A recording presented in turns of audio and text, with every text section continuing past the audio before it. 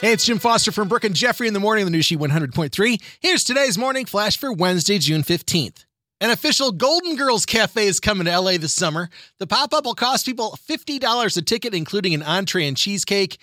Along with that, you can get Sophia's lasagna, meat or vegan, a Dorothy, which is a Miami-style sandwich, Blanche's Georgia-style cookies, which I don't know what that is, and of course you can get Rose's Rosé. That's all they could get for Betty White, Rose's Rosé. Yeah, okay. The guy behind the Golden Girls Cafe has also done the 90210 Peach Pit and the Max from Saved by the Bell, which was also in Chicago, so one can only hope that eventually the Golden Girls Cafe will make it here.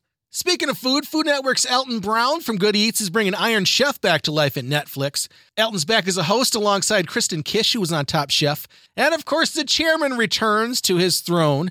And from the trailer, Iron Chef Morimoto comes back as a judge, at least in some capacity.